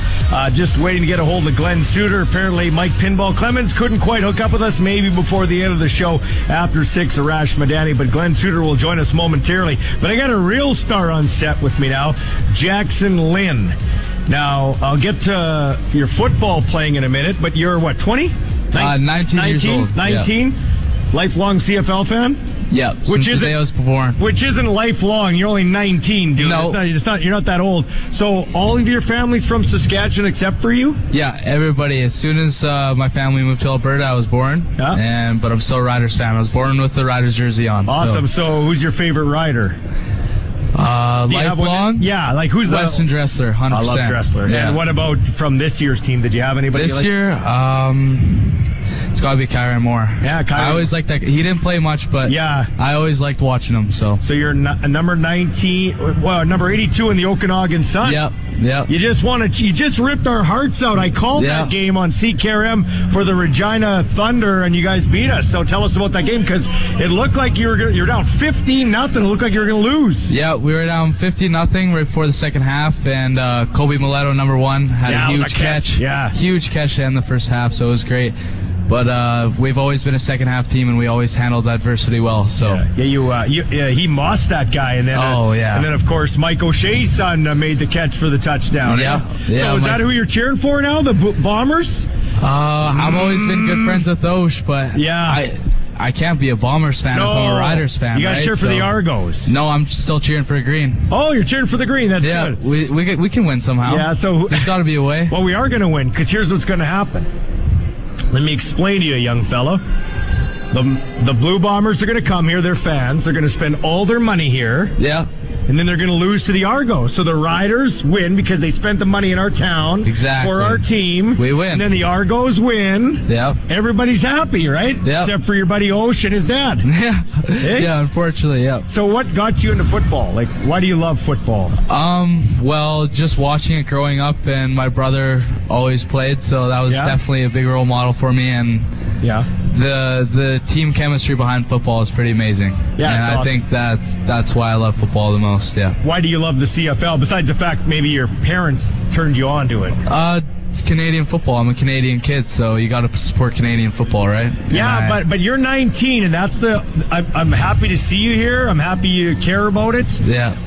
How do we get more young guys and girls like you into the game? I think things like this. Yeah, I think it needs to be shown more, and more people see it, and hopefully they come out more. Have you seen the digital zone out there? That's pretty cool with all the video games and stuff. Yeah, it's pretty sweet. It's awesome, man. Well, congratulations on the Canadian Bowl. Yeah, thank you. Awesome coming down here. Appreciate it, man. Thanks. Yeah, have a good one. Great talking to you. All right, that's Jackson Lind of the Okanagan Sun, Grand Prairie, Alberta, and he's wearing a Rough Rider jersey, number 23, but it says Lind, not Linecaster. It's awesome. Okay, so do we have Glenn Suter there, Colson? We got Glenn Suter, so let us hit the intro for Glenn Suter. Every time Saskatchewan gets in second or long, they've been bringing Glenn Suter up on the outside. Sometimes they blitz him, sometimes they don't. But when he's blitzed, he's had success. And it's picked up by Suter. He runs it out of bounds. It's time for press coverage as former Rider greats and veteran CFL football broadcaster Glenn Suter shares his unique and passionate perspective about the league we love with Rider Nation.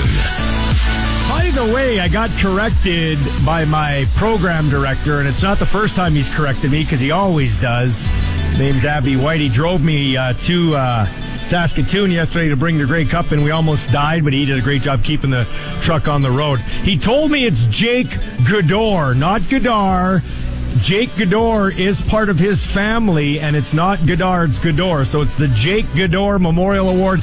Dan Clark is in the running for it. We hope he does win it. And I'm joined by a guy that is big into the military and what that award stands for, Glenn Suter. That is a very prestigious award. We talk MOP, Rookie of the Year, all these type of things, but that is a very prestigious award. Yeah, it is, and one that I think when you think about what the award is all about, and to really honor the men and women that have fought for our country and paid the ultimate sacrifice, or are continuing to serve our country, in hot spots and different war zones around the world, and they're still out there, as you know. So it's just it's the player that best represents that, our Canadian heroes. And that's to persevere, the camaraderie, and being a great brother and teammate to your team, but also excellent in the community. And you have to be mentally and physically tough and strong. And it's a great list of candidates, and Dan Clark's one of them, and well deserved. Canadian Glenn Suter back in the day, getting ready for his first Grey Cup in 1989. I think of like a Josh Haggerty. We talked about that earlier. A Canadian guy, local guy, playing here in home turf. But on a Thursday of a Grey Cup, how much was Glenn laying in his hotel room or sitting in his free moments going through the game already on a Thursday before a Sunday? Yeah, I basically have adopted the same, basic plan that I had as a player, as a broadcaster, which was to stay in, just have your meals, do the team meetings, and then spend your time visualizing, spend your time going through video, spend your time going through all your checklists, all the plays, making sure you know everybody's position, and you can adjust or make adjustments on the fly if need be. I've always thought that I could, I'm going to mess up like everybody else, and I'm going to make mistakes like everybody else, and I know that's going to happen, whether I'm a player or a broadcaster. But I really wouldn't be able to forgive myself if I looked in the mirror after a game that I didn't do my best and think, you know what, you didn't concentrate, you weren't prepared, you partied too much. I love the party, and I'm living vicariously through all of you because I'd love to be out there sharing a beverage. But I can't do it because if I mess up and I look in the mirror after working all week and being as prepared as I could be, I can live with that. If I mess up after partying all week, I don't know if I could. That would just kill me. I just hate that. So I avoid it, man. I lock down and stay in the bunker. Yeah, no, that's good, man. Very professional. Okay, so let's talk about this. I brought it up with Julio Caravana. He thinks it is a big deal. Farhan Lalji and others think it's not that big a deal. We're into practice number 2 of Grey Cup week, and Zach Collaros has not practiced. He says he'll be fine. He'll start the Grey Cup. Is that a smokescreen? Is this worse than the Bombers are letting on? How do you feel? Yeah, I talked to Zach today. I had a good talk with him. And, again, he's being very careful not to talk about, his injury and how severe it is. But I'll paraphrase here because I don't remember the direct quotes back and forth, but our conversation basically went down the road of you're going to play. I said to him as we were walking towards the meeting room, I said, I know a lot of people are asking you, and I'm not sure if I should, but what's the percentages, or how are you feeling? And he said he kind of looked, and Matt Dunnigan was right there too, and he kind of looked and said, "Would you guys play? Like you guys would play, right?" And I went, "Yeah, we would." So it was kind of like, and I'm paraphrasing. That's not exactly how it went down, but I think he's going to play. Michael, I think he's going to play. I think he's going to start. How restricted he is will remain to be seen. We'll see that in the first couple series. They may have to, run their offense slightly differently if it's bothering him early on, depending on what they have to do to prepare him to get out there. I don't think he has to practice, honestly. I've said this about Ricky Ray. I've said this about veteran quarterbacks continually. I did it when Mark Trestman was not even dressing his star quarterback, Anthony Calvillo, in training camp sometimes. He wouldn't even put him in pads. He'd say, no, I'm not going to take the risk of having this guy injure a hand or twist his ankle in a practice. And the risk reward isn't there. That ratio isn't there. So he said, I know he will prepare mentally. There won't be rust because he missed a couple of practices leading into this big game. Zach Collaros will be ready. He'll be ready to play, and I think he's going to start. That's Glenn Suter, the first part of press coverage. When we come back, I want to talk about these award winners. I don't want predictions. I just want some comments on some of these guys up for awards tonight. This is the Sports Cage for Spreads.ca on 620. United Way. Our house is your house. Welcome inside the Sports Cage on Saskatchewan Sports Radio, 620 CKRM. Welcome back to Riderville, the only sports talk show that's on site for Grey Cup 109. Michael Ball here. Sports Cage brought to you by Spreads.ca. We continue our conversation on the Western Pizza Hotline. It's press coverage with the Canadian Football Hall of Famer, Glenn Suter. Going to be honored at the Football Reporters Breakfast on Sunday, which I will be attending. I told Daryl Davis I'm getting my union dues, and I'll become a union member, so I can't wait to see that. It's going to be a great time, Glenn. I was snickering when you were talking about Zach Collaros, and he asked you guys, would you play? And of course, I know you're tough in your own right, and you would play. Matt Dunnigan in the 1991 Grey Cup he played through a broken collarbone. Nuts. Yeah, exactly. And we talked about that, and it was yeah, we're playing. Yeah, we're going to do everything possible. And, Zach was walking around, by the way, today without any cast on, and he wasn't limping or he didn't have a boot on or anything like that. So he looked like he was very comfortable walking around. I know that's different than actually out there playing in the cold, but he's playing. I think he's playing. No question about it. I love, and I'll give a shout out to 3 Down Nation. They have the story, but obviously the audio's been running everywhere. McLeod Bethel Thompson, who finally won a playoff game, an American who's bounced around the NFL and other leagues, fierce advocate for the CFL, kind of took shot at the commissioner and saying how we don't really have leadership at the top and how we don't promote the game very much and not as well as we should. This is a great league. Kind of like we've always talked about, Glenn. Thought it was nice to see an American really defend this league. And, Wes Cates, who's been on our broadcast, and you know him well, from Columbus, said, I never figured out why the CFL fans, why Canadian fans want to give up their league. It's something unique. It's something different.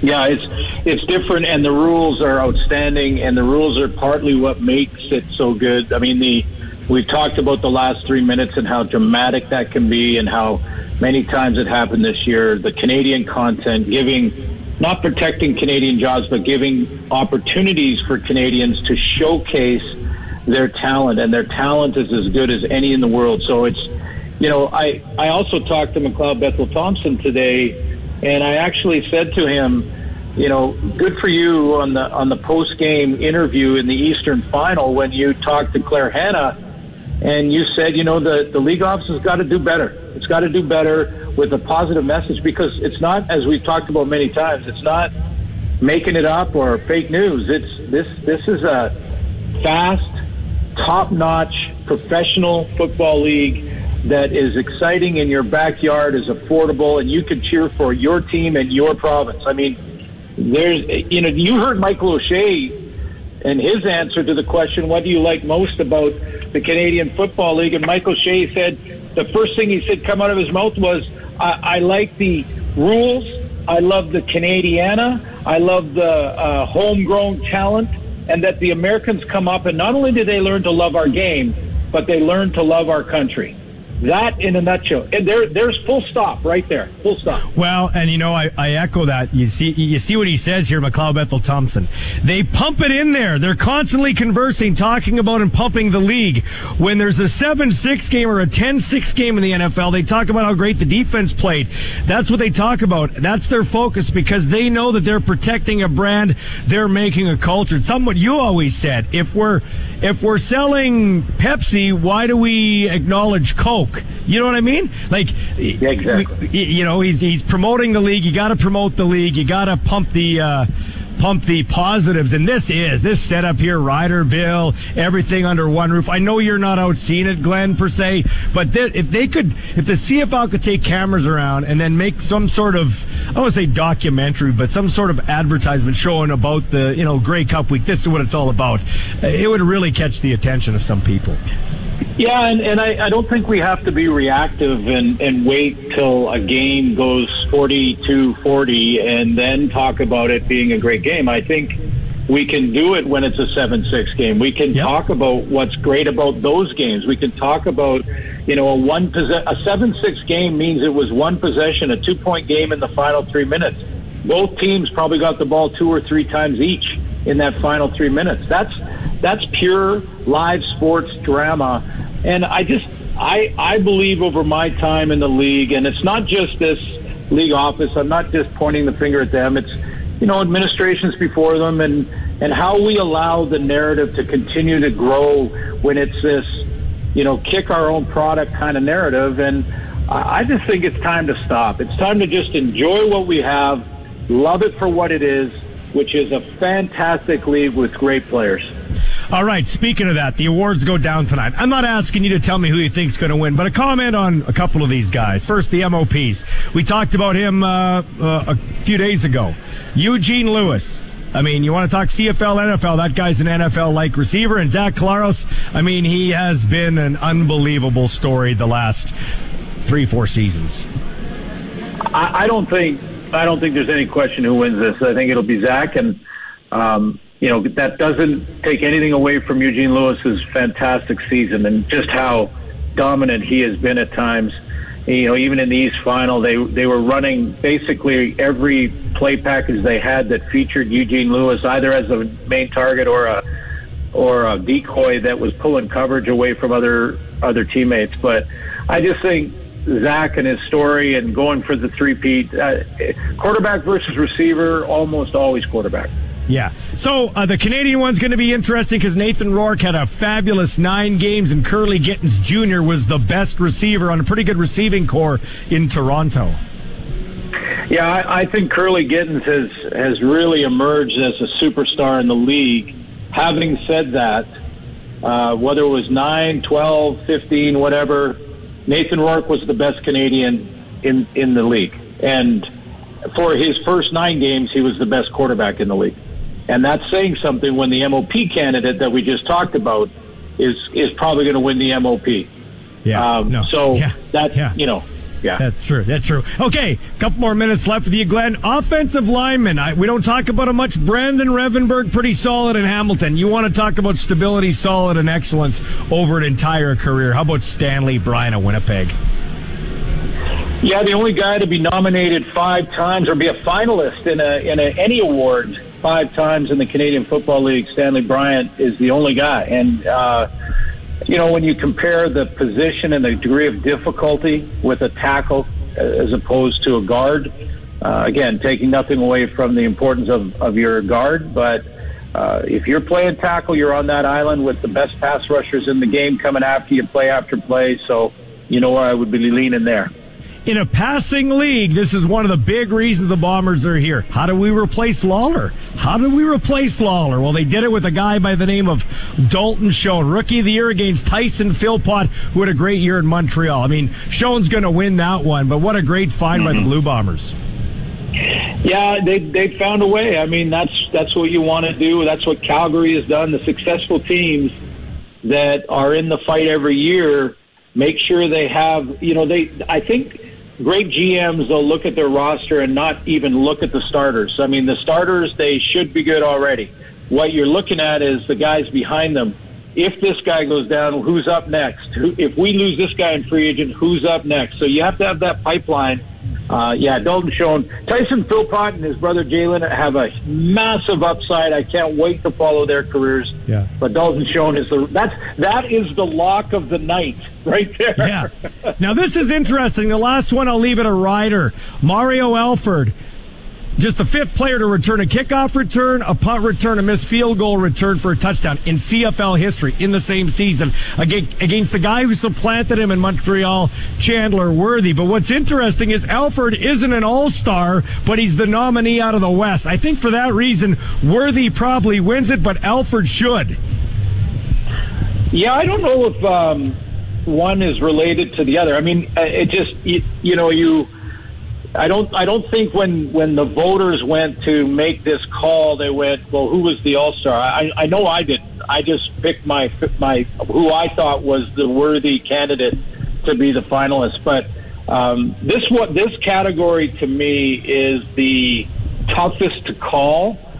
But Mario had the bigger second half of the season to me. Like he had those big explosive plays, in the final few games of the year and really gave the Riders a chance, really, in a lot of games. So that might influence the voters, but this is a straight toss-up in that category. Yeah. Glenn, thanks for your time, man. I might catch up with you tomorrow. We'll see how things shake down, but have yourself a good night, okay, Glenn? Thank you, Michael. Take care. That's Glenn Suter. Press coverage here on the Sports Cage. Coming up after 6, our buddy in person, Arash Madani, here from Riderville. This is the Sports Cage for Spreads.ca on 620. You're listening to the radio home of the Saskatchewan Roughriders. The Sports Cage on 620 CKRM. Time now for Coast to Coast with Arash Madani. Our weekly chat with a guy who has covered it all. From Hockey Night in Canada, the Olympics, World Series Baseball, and everything in between. This is Coast to Coast with Arash Madani. Yes, and a special edition of Coast to Coast brought to you by Smart Investing Solutions. Be smart with your money. Call Brian Golly at Smart Investing Solutions, 546-2533. We spent money on everything else, Arash. There's not enough lighting here. I'll tell you what, it's nice to see you. Nice to see you, Ballsy. In person, and we're going to hang out with Brian Golly a little later on for supper. We're looking forward to that. It's going to be great to break bread with the sponsor of this. Hey, you're here. What Grey Cup is this for you now? This is number 15. 1-5, not 5-0. Yeah, so 1-5. Is that all in a row? I missed 19, and that's the only one I've missed. So a guy who could have gone to the World Cup, but things just didn't work out. This is a nice fallback plan. Oh, it's amazing. Here's the irony. The first one I worked was 2004. I was working for the Ottawa Renegades. Yeah.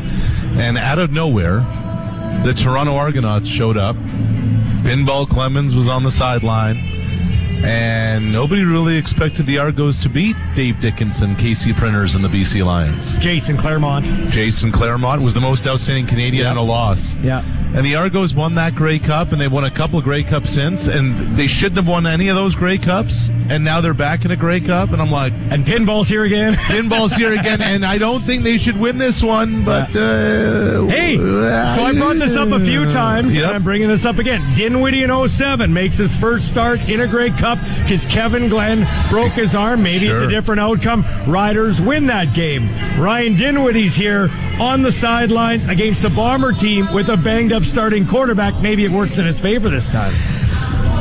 Okay, so, I mean, this has been the story of the week. Yeah. I think Zach's going to play. Yeah. I think Zach's going to play well. I don't think the ankle's going to bother him that much. I think the bigger factor is going to be the actual field, the playing surface. I was looking at some things today, Ballsy. Like, when you think about players, quarterbacks in pro football period, who are mobile, not running quarterbacks, but can roll to their right, stretch the field, extend the play, and then fire the ball downfield. Turn a 4-second play into an 8-second play. You think of Patrick Mahomes, you think of Josh Allen, you think of Lamar Jackson, you used to think of Russell Wilson. Zach Collaros is that guy for the Winnipeg Blue, for the CFL. He's like the guy, when I was watching, I think I had the call this year in the Labor Day Classic. He's like that itch on your back that you just can't scratch. You're almost going to get it, but you can't get it. He's very much like a guy you just mentioned in 2004.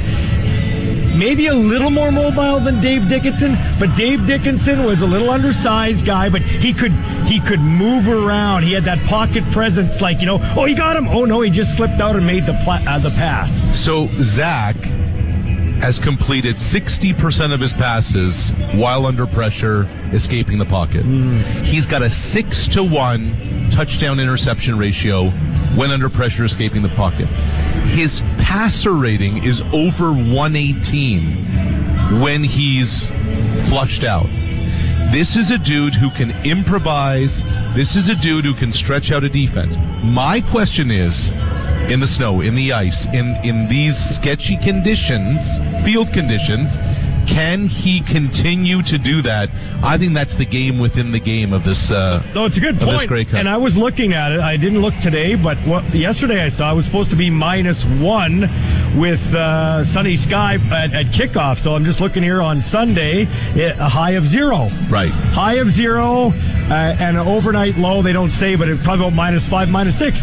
For November, it's good. It's eerily similar to 2013 when it was a crappy week of weather, even colder back then. The Grey Cup Sunday was like somebody turned a heater on over the field. So who's Corey Sheets? Is it Andrew Harris? Or is it Andrew Harris's understudy, Brady Oliveira? I tell you what, man, nobody's given that Toronto Argonauts defense enough credit. They can make plays. And I will say this, I'm not saying this is the voice of the Riders. The Bombers are the preeminent franchise. Sure. But they are not the 78 to 82 Eskimos. They're endeavoring to be the first team to three-peat since then. Those Eskimo teams, save for 81 when they almost choked Ottawa in the Grey Cup, they destroyed everybody. Like, I went to games here when the Eskimos rolled into town. I was just happy the Riders finished within 14 points. Okay? Right. Winnipeg might be the best 3-minute team in the league, but they're not blowing any dudes out. Like, they are not a dominating dynasty. Let's put it that way. Okay, but let me counterpoint to you. Yeah. The most dominant dynasty of the NFL of the last 25 years, obviously New England. Yeah. The one year they blew everybody out to smithereens was the year they went undefeated in the regular season. They ended up losing to the Giants, 17-14. David Tyree. Yeah. But they just maneuvered their way through games and played situational football on their way to championships. Like, to me, it's not about style points. Yeah. It's about Mark Trestman. If anything I'll remember about Mark Trestman, when they won their first championship, engraved on the ring is 57 plus 3. Yep. That the CFL game is not 60 minutes. There's 57 minutes, but then the last 3 minutes of the game, the clock's different, everything's different. It's how you play the 3 that's going to win you or lose you a championship. And both of these teams are equal in wins in the last 3 minutes. Eight of their wins are each in the last 3 minutes. So it could come to, like every Grey Cup here too in Regina has lacked drama. Now the Rider one winning on home turf, was dramatic because of what happened, but there was no drama after about midway through the second quarter. The drama came when Henry fumbled the ball and Kent's head exploded. Yeah, that's right, right. You had the Calgary-Baltimore one. There was drama because would the game even be played because it was windy, and then it was America-Canada Part 2, and America won that one, the only one they won. And the other one, Montreal-Edmonton, it was exciting but not dramatic. Sure. This one has the potential, I think, to be a lot closer than people are going to give credit for. Let me give you a name that's kind of under the radar. Okay. That my prediction for most outstanding Canadian if the Argos win. Okay. Royce Mechie. Okay. You're saying, who's Royce Mechie? Guy in his mid-20s from University of Guelph. I was talking to Caleros today. I said, how much do they disguise? And he looked at me, he said, it's Mechie, man. He said, he's so athletic, he's so dynamic, he can move so many different ways. He can make you think you're seeing something that you're not. And if they're going to try and fool Zach into thinking they're in a certain coverage or he's going to break to a certain receiver, he's athletic enough. Remember, his brothers went to Alabama, pick of the Texans. That Mechie can be the guy to come chase it down. Last time the Argos won, Matt Black. Nobody had him in the pool to make the game-winning interception, but he did. I'm intrigued to see what Royce Mechie has in store. Josh Bell's their DP coach. Corey Mace, their defensive coordinator. Two dudes who played against Caleros. Yeah. Not that long ago. Well, and they can take the football away. They sure can. They're going to have to steal a couple of possessions in this game for sure. You said to yourself, wow, how do the Bombers overcome the loss of Lawler? Well, tonight on the old award sheet, we're seeing how Dalton Show, what a great find, what a great story for Winnipeg. Dalton Show, and another great story, Stanley Bryant. Let's be honest, on the offensive line, it's a car accident on every play. If I remember correctly, he hasn't missed the start as a Winnipeg Blue Bomber. Had a chance to chat with Brian today. And I don't want to get into recency bias and hyperbole. Yeah. But I put Stanley Bryant right there with Azuma Okeke as the best offensive lineman I have seen in this league in the last 25 or 30 years. Yeah. He is awesome. Here's what's, we talk about Zach rolling to his right. Think of the confidence Zach has having Brian as your left tackle when you know your blind side is protected. So I can go do that and know that nobody's going to be chasing me down. Is this going to be Andrew Harris's last game? I don't think so. I spoke with Andrew today. Just became a dad again. 8 days ago. I think there's some fire in Andrew Harris still. Andrew Harris is a very well compensated player. Mm-hmm. There's some financial reasons why Andrew Harris would return. The question becomes, what's the market for Andrew Harris? And does he have anything waiting for him? We didn't get into life after football, but I still think there's a little bit of gas left in that tank, and I think Andrew might go explore it. How about the law firm, McLeod Bethel Thompson?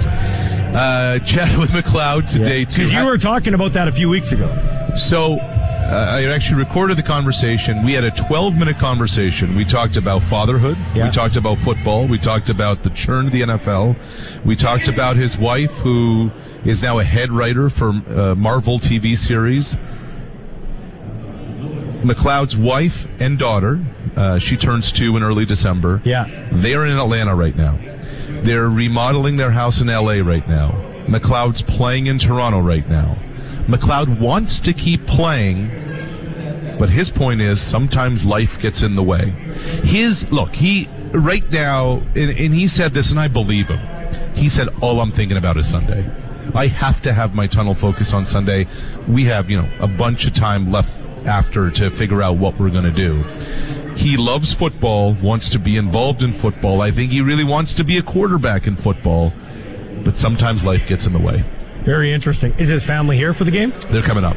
Oh, awesome. Okay, We'll get to some more of the Grey Cup talk and the spirit of the Grey Cup with Arash Madani. It's a live coast to coast. By live, I mean in person here at Riderville for spreads.ca on 620. The Kings of Saskatchewan Sports Talk. This is the Sports Cage on 620 CKRM. Into our last segment, the second half of Coast to Coast with the outstanding Sportsnet reporter, friend of the show, Arash Madani, who's live covering his 15th Grey Cup live here in Riderville. I forgot where I wanted to go with this. Oh, yeah, so let's talk about the spirits that you see here today. I wish every CFL center could have this 50% of the flavor and the spirit, because this league would be for sure on a rocket ship. Halsey, I have to tell you, and you and I have spoken about this, at length. Like, I really love Grey Cup. Yep. Let me just preface it that way. Yeah. It is one of my favorite events to cover. I enjoy coming to it every year. Yeah. And as great as it is, the celebration, the Canadiana, people come year after year. I have to tell you, I enjoyed Labor Day in Regina more than Grey Cup. Really? And I think even when you work for the Bombers? Even when I work because I could separate it. Yeah.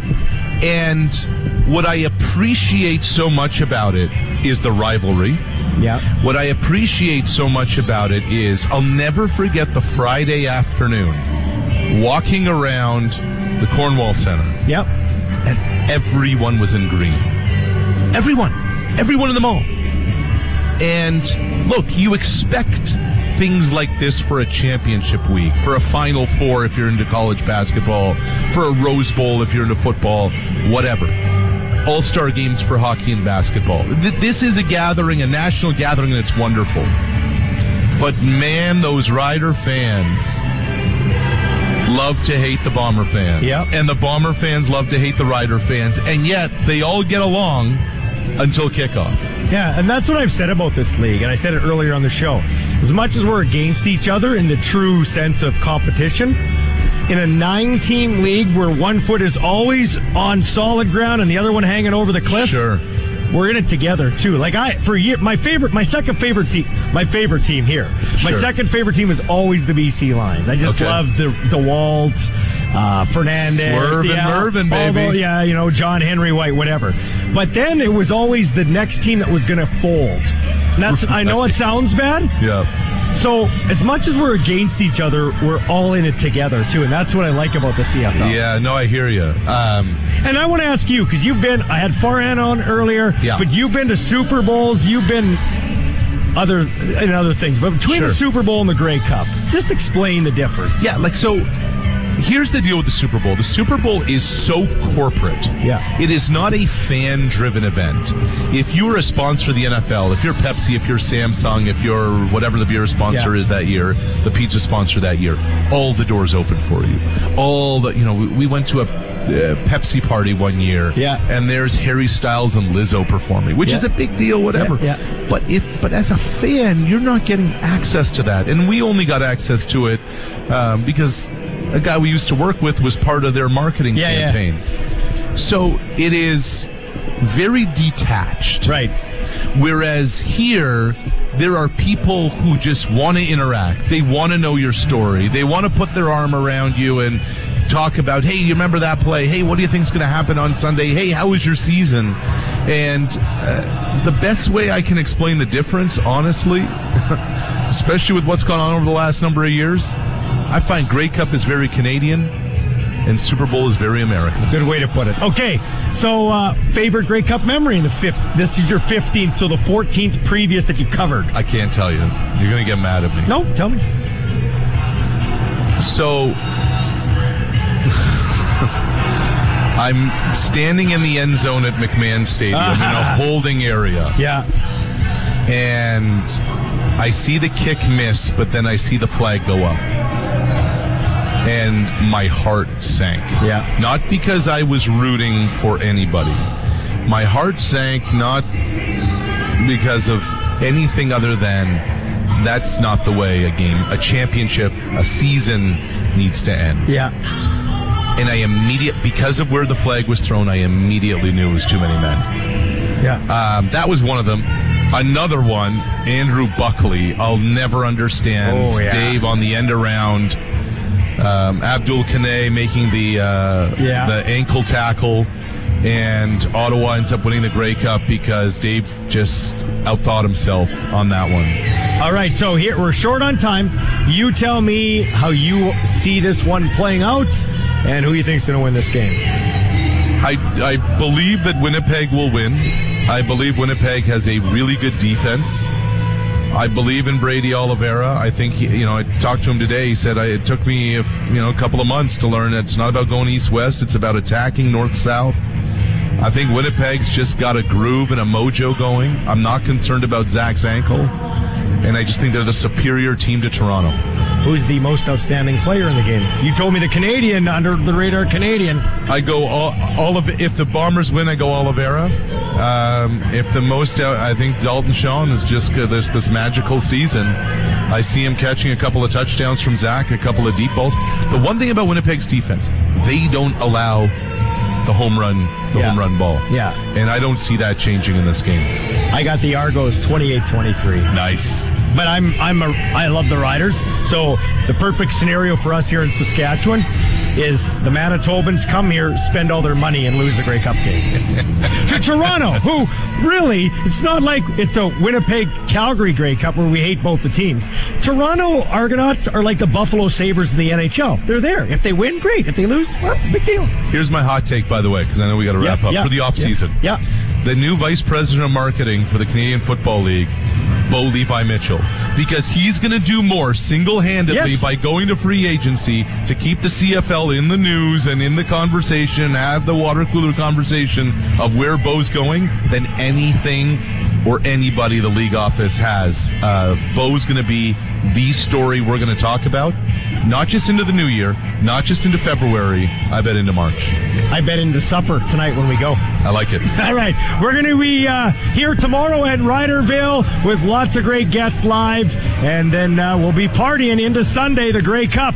You've been listening to The Sports Cage, brought to you by Spreads.ca on 620 CKRM. Today's Sports Cage has come to a close. Miss a segment? Download or stream the podcast now at sportscage.ca. Get your sports straight from the source. 620 CKRM.